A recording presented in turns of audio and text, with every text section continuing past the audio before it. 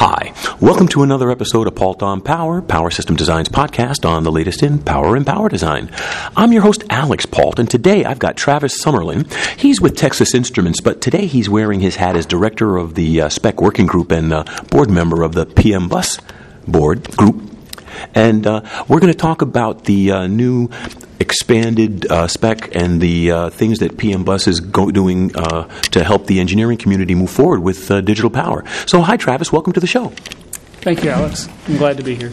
Well, you've got all kinds of stuff going on here at APEC, right? You've got some presentations. You're going to be helping educate the industry on what's going on with the new spec, right? That's right. We're excited about the PM Bus 1.3, which we're releasing today. Now, the 1.3 spec, is this something that PM Bus Group decided, okay, these are features that we thought you'd love, or has this got some feedback from the user community involved? How did you come up with the new spec? Actually, the PM Bus 1.2 that's current right now has been around for 4 or 5 years. We've gotten a lot of traction in the market, and our customers have asked us, hey, this is a great idea, a great spec. We're using it a lot, but there's some obvious deficiencies we'd like to see rectified, and that's what we've come up with 1.3. Okay. Well, I wouldn't like to call them deficiencies because the original spec was actually pretty good. But what were some of the areas of weakness that you had that you're addressing with this? Well, as the systems got bigger, obviously we needed more throughput. We needed to get there faster. That was one of the initial complaints. Another thing is how can we handle faults? When you have a fault in the system, how quickly can you figure out which device has the fault, and how can we get that information back to the controller so it can do something with it? Well, and that was the other thing about PM Bus is it's a good solution for the space at the moment, but the space is expanding. More technologies are using it, more solutions are using it, and the bus literally has gotten to the point where it has to grow or it's not going to be effective, right? That's correct. So why don't you tell us a little bit about it? It's not just the PM Bus anymore. It's the PM Bus and the AVS Bus, right? That's right. We added a whole other major section. It used to be Parts 1 and Parts 2. Parts 1 was the physical interface of similar to I2C. Then there was Part 2 that did all the command protocol. We've now added Part 3, which we're calling AVS Bus for adaptive voltage scaling. It allows a system that has a power management device and some kind of ASIC or FPGA or controller to closely couple itself to its power and be able to scale its power up and down as it needs to save even more power. Now, did that come from a specific need, or that also part of your user feedback? Why did you decide to go with that?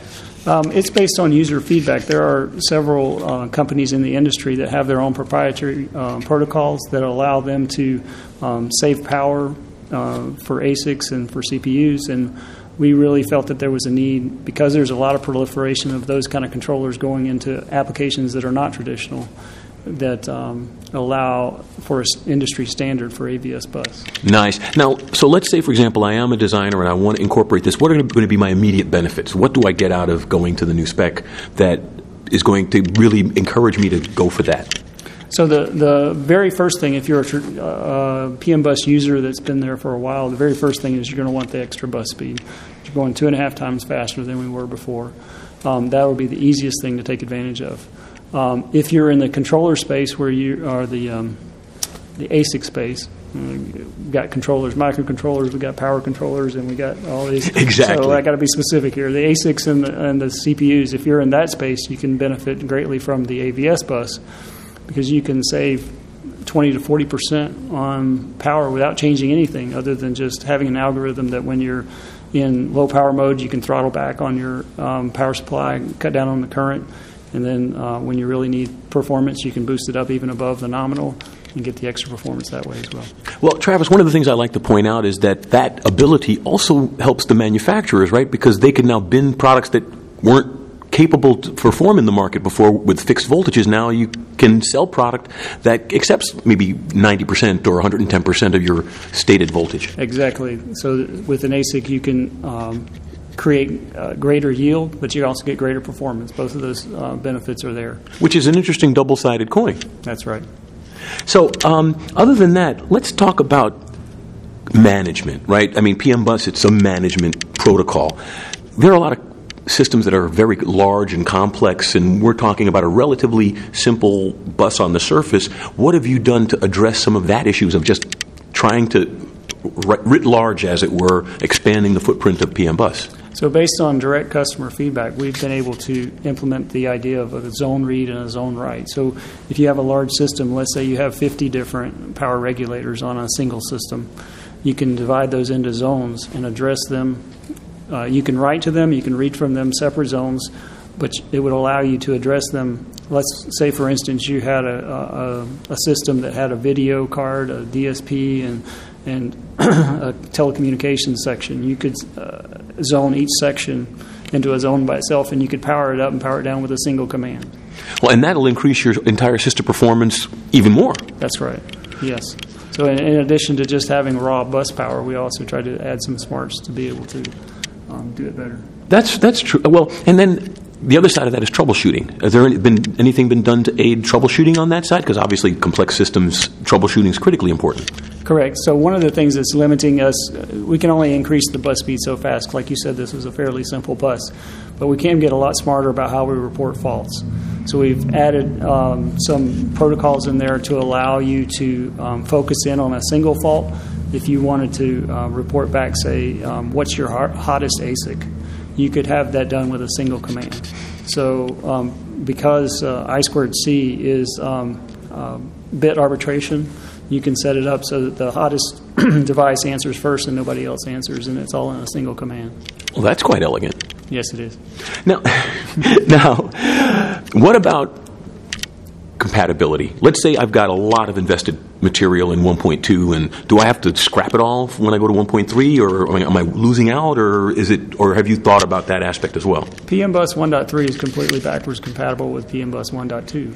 But obviously, if you want to take advantage of all the new features in PM Bus 1.3, you got to come up to the new speed. Right, but I can migrate to it. I don't have to do a brute force switch. Correct. You don't have to switch everything over. Very nice. Now, is there anything else that you'd like to bring out about the PM Bus spec, the new spec that we haven't covered here? I don't want to miss out anything you'd like to bring out. Well, there's two more things you haven't mentioned. One is a new data format.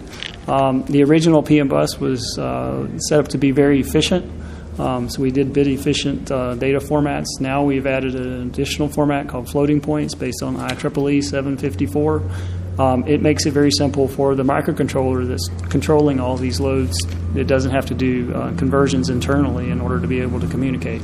So it pushes some of the load back up onto the power management and allows the microcontroller to be simpler. So that's an option. It's not required, but that's an option that makes things a little more elegant for the system. Very nice. And the second thing? That's the idea of relative commands. So all of the commands that have to do with the output voltage, for instance, margining or the thresholds, can now be set relative versus absolute. All the spec up to date has been absolute. Now you can do it relative. So as you change your target voltage, all your thresholds move with you. And you don't have to go and spend 50 commands setting everybody else's absolute voltage. You can just change the target voltage and everything goes along. Follows along. Very nice, Travis. I mean, and it really is a more elegant expression of a lot of the older functionality, and with the addition of the new functionality, and it seems that it's pretty seamlessly put together. Yes, it's been a great collaboration between all of the vendors in the PM Bus community. We have all come together to create this, and I think we've done a good job of invention here. Excellent. And now, so here at APEC, you're having two events, right? Yes, we have two events. Tomorrow, during the industry sessions, we'll be talking about, just giving a presentation, overview of the whole thing. And then tomorrow afternoon, we're going to have a Q&A session. So it is fairly complex. There's a lot of new material. So I'm sure people, they see the presentation, they're going to have some questions. So they can come to the Q&A session and get them answered. Okay. I'm going to have to apologize to the audience, though. We're talking about the 18th, right? Which is we're interviewing on the 17th, and so when he says tomorrow, he means today when you guys and gals out there hear it. So just to let you know, it's on the 18th at the APEC conference will be these two events. So I apologize about the timing. I just wanted to correct it for the audience to make sure. So I always like to leave my guests the opportunity to have the final word, because I do talk a lot. So are there any final thoughts, advice, tips, anything that you'd like to leave our audience with before we close out this episode? There's a lot of value to be gained from PM Bus, especially in systems that are complex.